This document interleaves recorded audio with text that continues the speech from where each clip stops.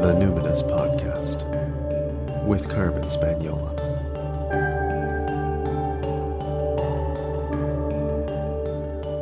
Hi there, and welcome to the Numinous Podcast, where we have interesting conversation with everyday folks about the mystery of life.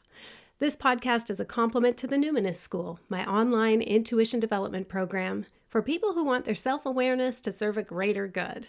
I'm your host, Carmen Spaniola, and today on the podcast, I'm speaking with Toko-pa Turner. Toko-pa is a mystic who blends Sufism with a Jungian approach to dreamwork. In 2001, she founded her dream school, and she continues to lead online learning and in-person retreats with thousands and thousands of followers around the world. Her recent book, Belonging, is a book about exile and remembering ourselves home. I connected with Toko-pa online. She was at home on Salt Spring Island, BC. So Toko-pa, what identities do you lead with? I love that question. I don't know that anybody's ever asked me anything like that before. I am working on standing in a new identity these days, which is the identity of author. And I say it like that because it has a funny shape when you say author. and so I can carry it with a little self-important humor, But it's a funny thing, it took so long to write a book. It really was such a massive chunk of my life, and suddenly it's done, and I can't believe I did it. So I'm still sort of stepping into that author. And I also identify as woman. And I identify as dreamer and dream worker. So I help people with their dreams, and I help people understand the language of their dreams. So those are my top, I would say. They're already fascinating and the way they must work together in relationship. Now, you have an unusual name, and I wonder how that forms part of your identity. I should say unusual to me. You're the only Toko-pa I've ever heard of or known. My dream is actually to go to New Zealand one day, which is the country of origin of my and maybe perhaps meet a Maori person who has the same name as me, because I'm the only one I know too. But my parents chose the name Toko-pa from a book of poems from different cultures around the world. It was a book called Technicians of the Sacred by Jerome Rothenberg. And Toko-pa is the name of, for lack of a better word, deities in the Maori creation myth. So Toko-pa actually translates into parent of the mist. Wow. That's a prophetic name, hey? You can imagine what it was like to grow up with a name like that. And for a long time, I just dropped the pa because Toko was complicated enough for people. Right. But then I learned that papa is actually the language for Mother Earth in the Maori culture. So I realized the pa part was really important. That was the goddess part. That was the mother part, the earth part. So I adopted it back into use probably not until my mid-20s, something like that. But yeah, it's taken some time to grow into it. But now, when I think about it in relation to the work that I do, which is so much about navigating the veil between the worlds, a kind of parent of the mist fits sort of prophetically, as you say. Absolutely. And already your parents have a bit of a mythology in my mind sort of developing around them. And I'd love for you to be able to sort of set the record straight for me, because of course it's like, oh, technologists of the sacred. This just sounds like this beautiful, mystical, being enchanted, sort of sung into being. I love it. But I would like for you to be able to describe what it was like for you growing up. What are your parents like, and how did you start on this earth plane? I appreciate the sensitivity that it it takes to find the story behind the story that immediately gets projected onto things. I don't think enough people do that. But yes, so I was actually born in England. And when my parents split up, I was just 4 years old. And they split up because my father was actually physically abusive and violent. And so my mother left him. And we moved to Canada, which is the country my grandparents had uh, flee had run away to after being survivors of the Holocaust in Poland. So we moved back to Canada, where my grandparents were. And my mother became involved with another partner who was a leader in the international Sufi order.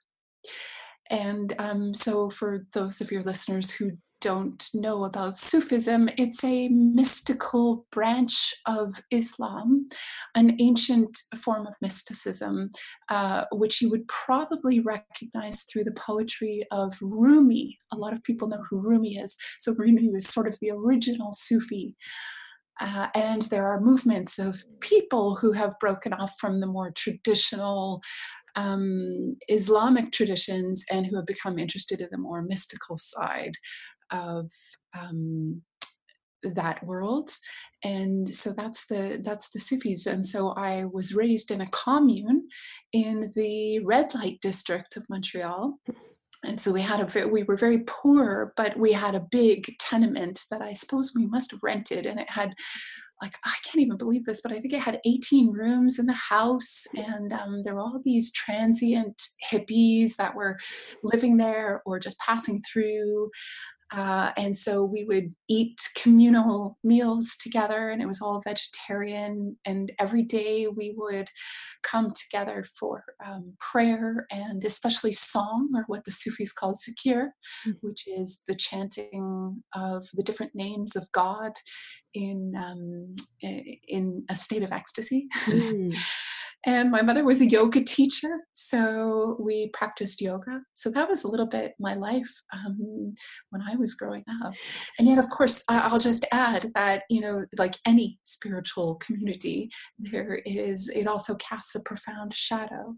So there was a lot of difficulty in my childhood home. Can you, I want to ask about that, but can you clarify for me, was this a multicultural context, or, you're in Montreal, which is a relatively cosmopolitan city, for Canada, but like, can you be a Sufi and not be Muslim, or did you convert at some point? Can you just clarify the technicality of that there? Yeah, absolutely. So the leaders of so there are different orders. There are different Sufi orders, and the International Sufi Order was started by an Indian mystic named, I should say, an Oxford-educated Indian mystic named Hazrat Inayat Khan. And then he had a son whose name was Pir Vilayat Inayat Khan, and he succeeded his father, and so to become the leader of the International Sufi Order. And so when I was a kid, Pir Vilayat was the leader of the Sufi Order. And so there, at this point, there is nothing to do really with being Muslim. Sufi is a completely different thing. From the fact that they have their roots in Islam is actually controversial. There are some people who say that Sufism is even older than Islam. So yes, it was an international order, which means that people of all different races and cultures joined, although there were a lot of hippies, Okay. Yeah, but I would say from a cultural perspective, there was a mix of Hinduism and Sanskrit and even some Buddhism thrown in there. So it was a bit of a mashup. Mm-hmm.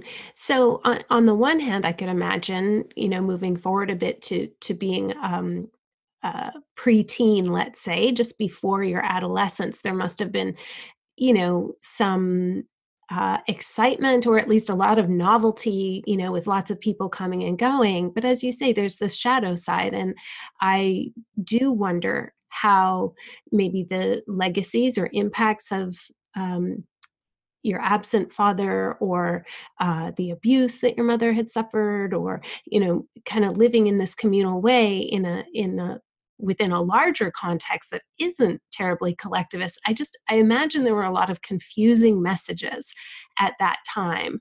And I understand through your book that you left home, or you ran away, or there were many problems. Can you tell me about that time, maybe from about 10 years old, and what it was like, you think, that precipitated your leaving the commune?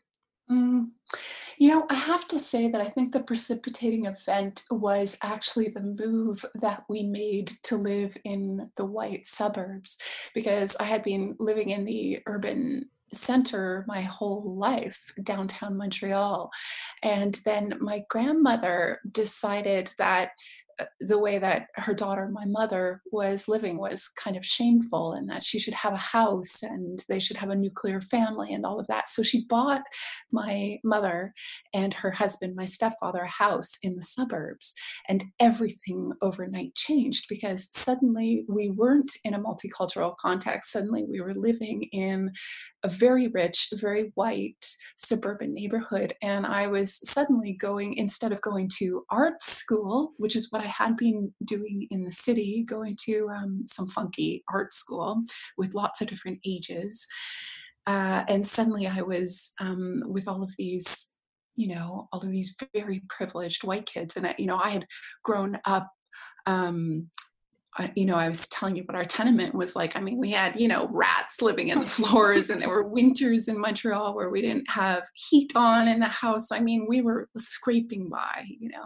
But suddenly all of the people I went to class with were people who lived in these huge mansions, and they, when they turned 16, their parents gave them cars. And so everything really shifted at that point. It was, I think it was really hard on all of us.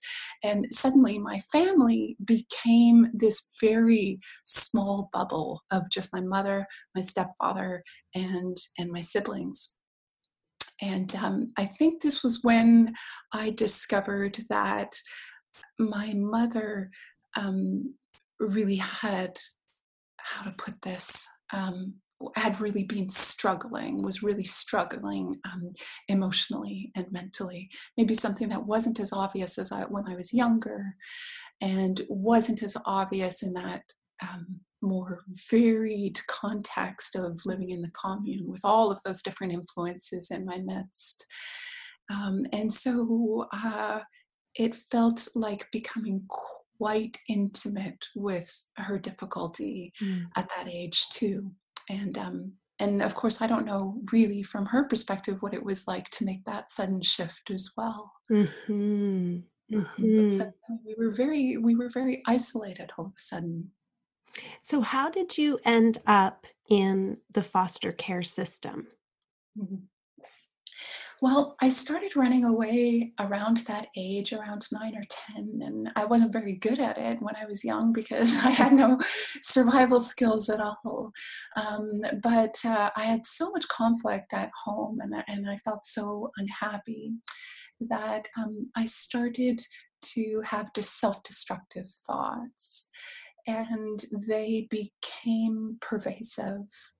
I had a very difficult time in school. I was bullied relentlessly. I was obviously this very weird kid who came from this very weird background, and felt very much like an outsider there. And then when I came home, there was so much chaos and rage and violence that there was no um, respite on either end. And so I started running away to something, I don't know what. I think at that age, partying felt like a place where I could just be free somehow with friends. Like when you were like 10? Not quite. No, it would Okay. have been a little bit older. I think I skipped ahead a little bit, probably around 14. I started hanging out with kids who were older than me, and Mm. um, hanging out with boys, and And then finally, I think when I was just turning 15, I ran away for good. Mm. And the cops came and found me. I was staying at my older boyfriend's house at the time. And they picked me up and they wanted to take me home. And they asked me, "Do you want to go home?" And I'll never forget, it was a fateful moment because my answer was no. I don't want to go back to that place. And that was when they took me instead to a detention center, a youth detention center downtown. And that was the beginning of my being placed into the foster system. As an adult now, and knowing what you know from your own healing journey and, the current research and more trauma-informed mental health practice, etc., how do you feel about the systems that we have as a culture for youth? How did you even get out? I imagine it's by the grace of being a beautiful white girl that you managed to get out, as well as probably many other things. But so many children, I'm thinking of Indigenous children, how do you reconcile all of this now, since you've been on the other side as a child, knowing what it's like to say, I don't want to go home, and then you're taken to a place called a detention center? Mhm. Right. Well, of course, many of the reasons why I've been able to survive that life definitely have to do with my privileges, like being white and being um, intelligent and being, as you say, attractive. And also, I wouldn't paint that period of my life as anything other than horrible. Mhm. There were many, many years in which I suffered like many of the young people who are in the system do, who don't have parents and who turn to the wrong coping mechanisms. Mhm. So I just want to acknowledge that, it wasn't like I slid out of the system into some perfect life. Mhm. And so there were many privileges I didn't have. For instance, an education, Mm. and had to struggle really for everything that I received. Mhm. Maybe not everything, but and so, man, that's a big question. How do I feel about the system? I mean, the system is just that. It's a system. It is a machine, and it does nothing to help anyone, really. Mhm. It's just, I guess, a system of triage, right? Like Mhm. what to do with people who have nowhere to go. But there's a huge amount of corruption within the system, including sexual abuse and physical abuse and neglect, and I came face to face with all of these things myself. And yet, um, I needed somewhere to go. Mm. And yeah, I mean, and then here in British Columbia, where we live, Carmen, I have been doing research about the system here, and I've learned that 80% of the kids who are in the system here are Indigenous youth. Mhm. Yeah, And it's really another residential school system, isn't it? Except now we don't keep them in one centralized place, but it's still a horrifying colonialist legacy where we'll take people out of the home, but we don't actually put them anywhere other than some kind of other prison. It's just so horrible. it's so staggering. And then, of course, the way that my mind works is I go to ask the questions of why? Why, are all of these kids being put into the system? And then you get into all these complex systemic racism issues, which are so deep and so fresh. And yeah. Do you So think we can do better?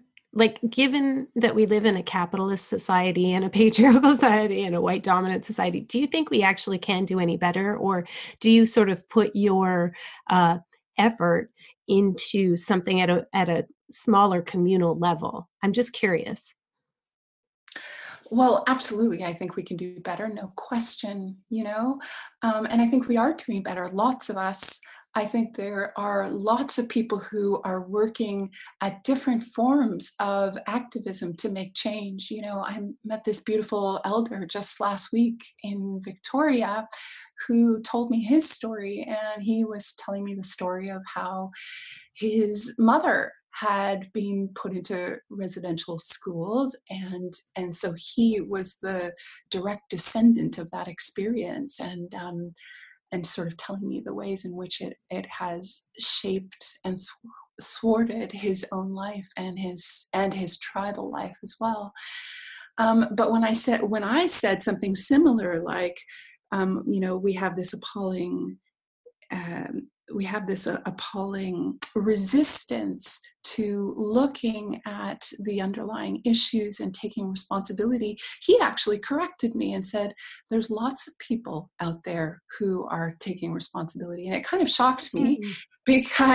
because I thought, well, that's a very generous perspective, you know, to look at the ways in which things are changing. And I personally know a lot of people who are working their fingers to the bone or their hearts to the bone, or however you want to put it, to make changes.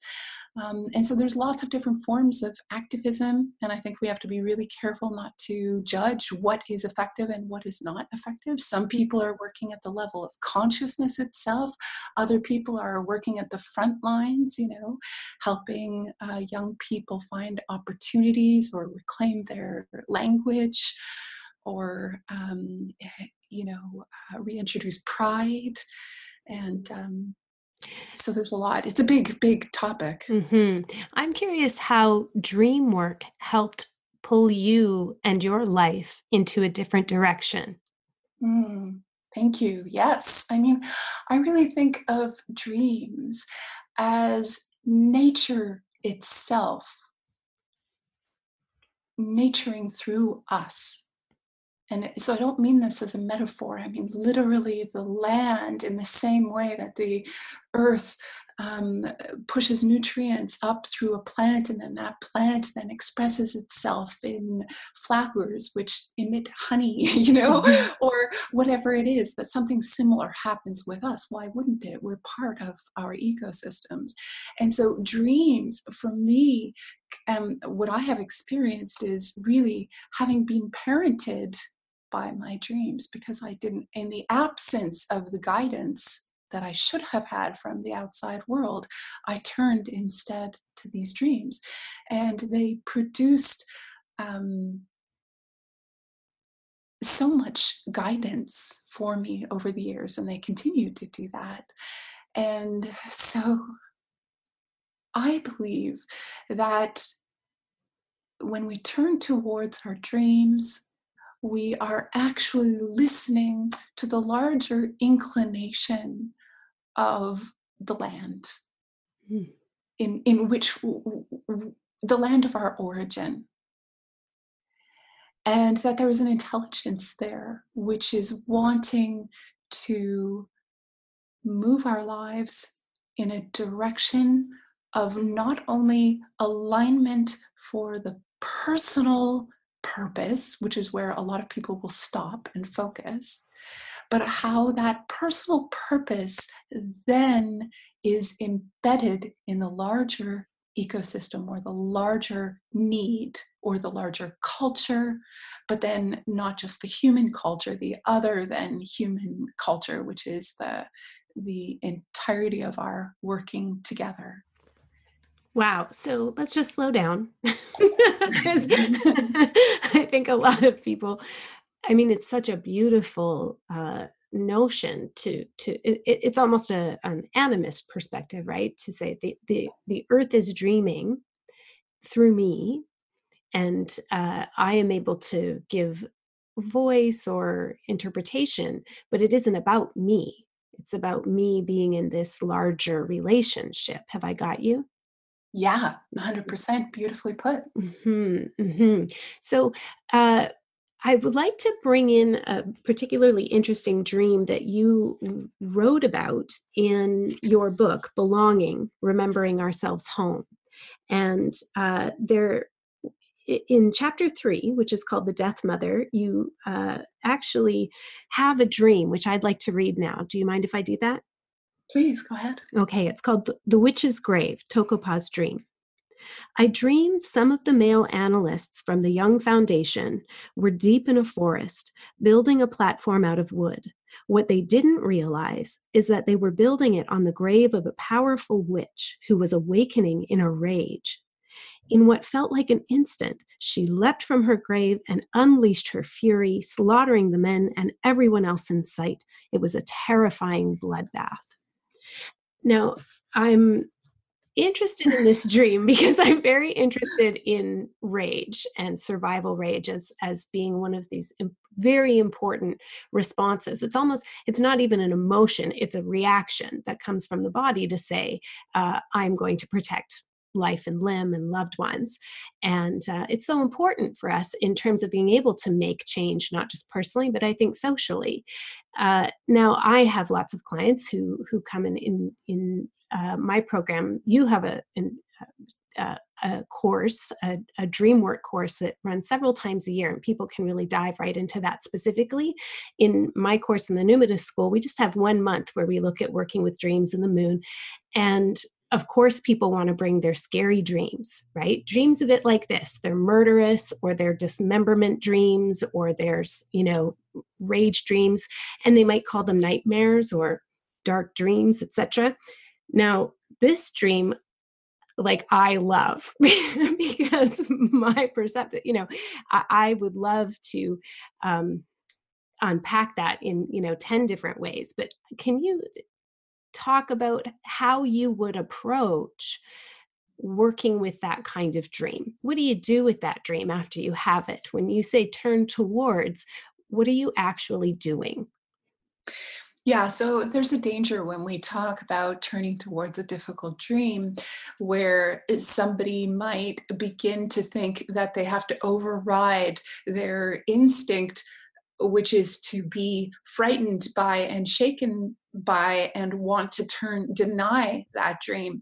And so I'm not talking about override or bypass here. Mm. Turning towards is a little bit like later down the line. Okay. And this is the place we want to get to eventually. And I hear you say, I love this dream. But Carmen, if you woke up with this dream, you would not love it. Right. I'd be shaky. Yeah, you'd be shaky, you'd be terrified, you'd be, it might take days for you to recover, which is what happened to me when I had this dream. Of course, we can love it now because I've integrated it. And by integrating it, now I can write about it in such a way that empowers the images of this dream. So it's important to just notice that process has already happened behind the scenes. Mm-hmm. But ultimately, when we receive a dark or difficult dream, the reason why it is, I think of it a little bit like it has turned up the volume on something we haven't paid attention to before. We might have gotten many hints before in other form, and we're not listening, we're ignoring, we're turning away from it. And so it gets louder and louder and louder until it's screaming at us because it needs our attention. So just to give people a little bit of context, I had this dream after years of studying at the Jung Foundation of Ontario. And I had been deeply interested in Jungian analytical psychology for a long time. I had devoted myself to it in a way. I was a devotee. But I, for a long time, was feeling like there was a limitation to that way of approaching dreams. And it was like there was something more important that wasn't being accessed.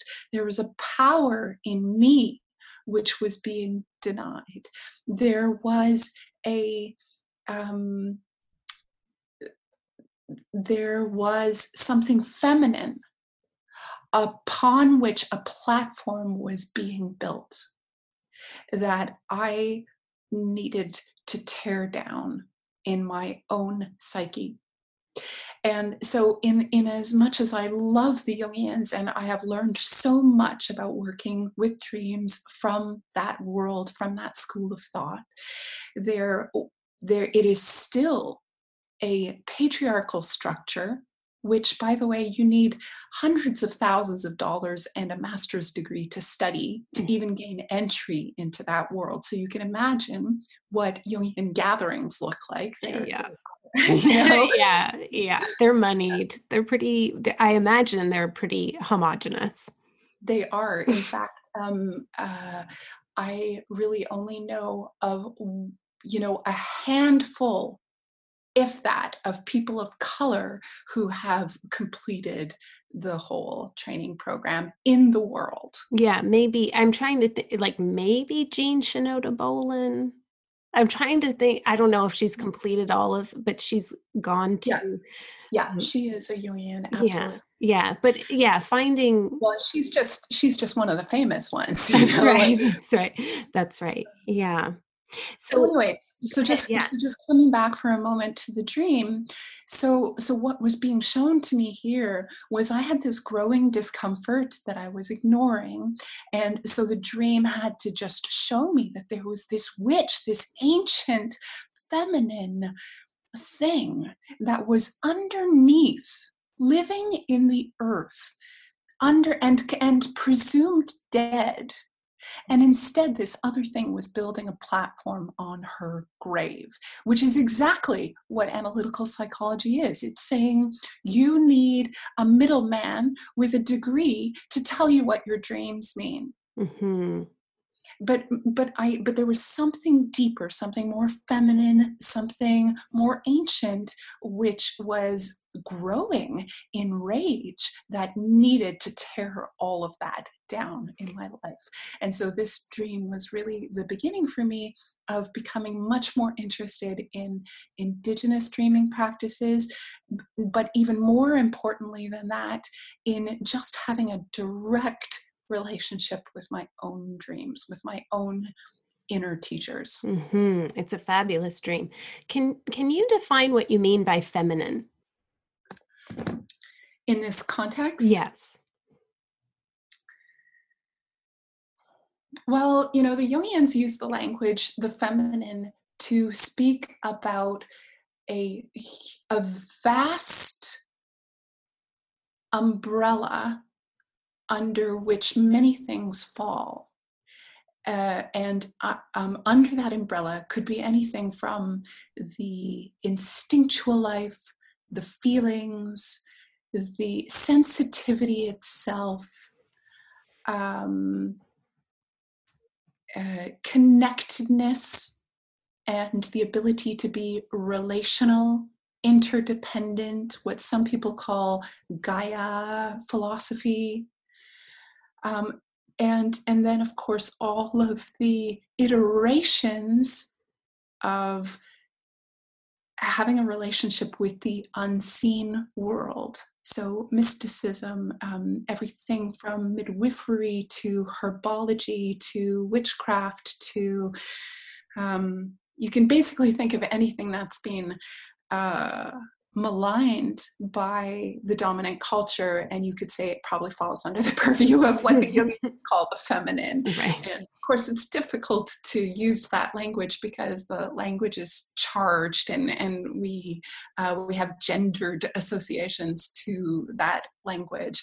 But I kind of don't have that anymore because I've broken that down for myself. But sometimes what I use alternatively is the language around yin and yang, which is the Chinese model of the interdependent halves of one whole. Mm-hmm. Mm-hmm. Yeah, I appreciate the specificity, though, of being able to describe, because the Jungians, well, as we've said, they're quite homogenous. And so when they say feminine, it's very difficult to not think about gender breakdowns, because that is the context in which this thought is emerging. Even though I love Jung, everybody, I know the Jungians are getting up in arms right now, but I also, when they say feminine, I in my mind automatically substitute connective. When they say masculine, I automatically substitute independent, that sort of thing. And so I have to just like unhook and kind of put it in like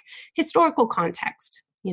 I love Jung, and especially in his later more mystical years and writing, especially, and when it writes about synchronicities and things like that, of course. But if he's a product of his time and his culture, he couldn't really see his own whiteness or the page.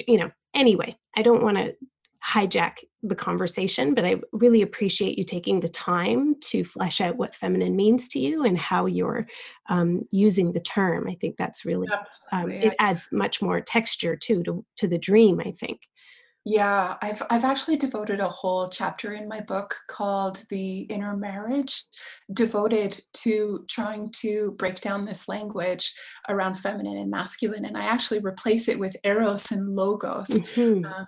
which also has its own challenges, but Yeah. but just an attempt to just try on different language so we can understand the things, like you said, outside of the context of those old patriarchal structures. And of course, that was one of the huge problems that I had with the Jungian world, was this whole concept that Jung had around the anima and animus. And it's this Mhm. basic idea that if you're born into a female body, that your undeveloped side is the animus or the Mhm. masculine. I just had way too many people in my life, including myself, who consider themselves much more fluid on the gender spectrum. That was not true. And Mhm. so I rejected that whole idea pretty early on, but it's it's very classical Jungian. Mhm. Mhm. Now, we started the interview with you identifying as author, and this is your first book, Belonging, Remembering Ourselves Home.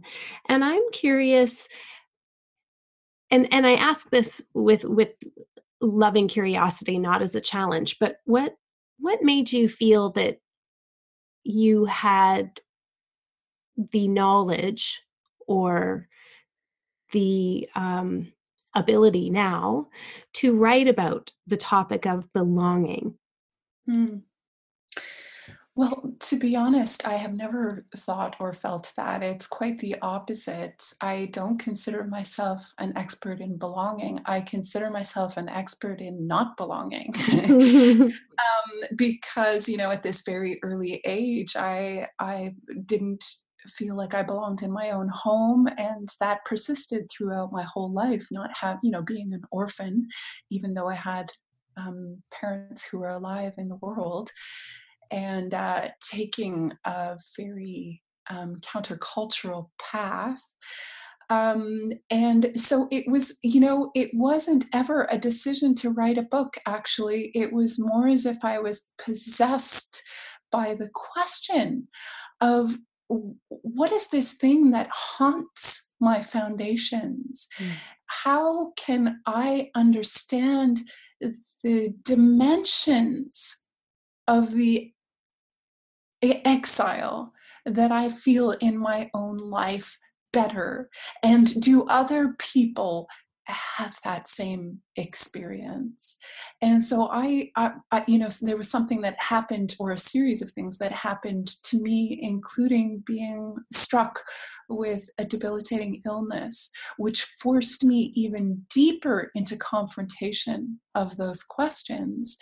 And so I did what always I have done, which is to just write about it.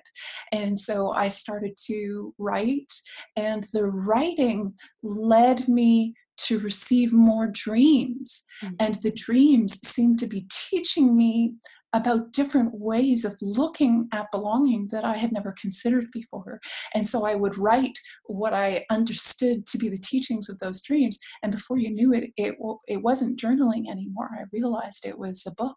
Mm. And so I committed at some later date to turning it into a book, which was complicated because now I had this like patchwork of random ideas, which had to be, smoothed into some kind of narrative order. So hopefully I've succeeded in making some kind of sense of all of that. It's quite lovely, and I very much feel that there is we could say an archetypal quality to it, because you are seeking a pathway home, right? It's like you're in the forest, and you are it feels as the reader that we're following you along this journey, and it brings in a lot of themes about ancestral longing and things that I think are very relevant. Certainly, they've been coming up in my life and the life of a lot of my clients as well. And you mentioned that one of the pathways or the crucible, one of them to understanding belonging was the experience of a persistent and debilitating illness. And I imagine all the emotions come with that. But I'm curious how you now, at this time in your life, Toko-pa, how do you manage and express and cope with grief? Mm. Well, what else can you do but grieve it? There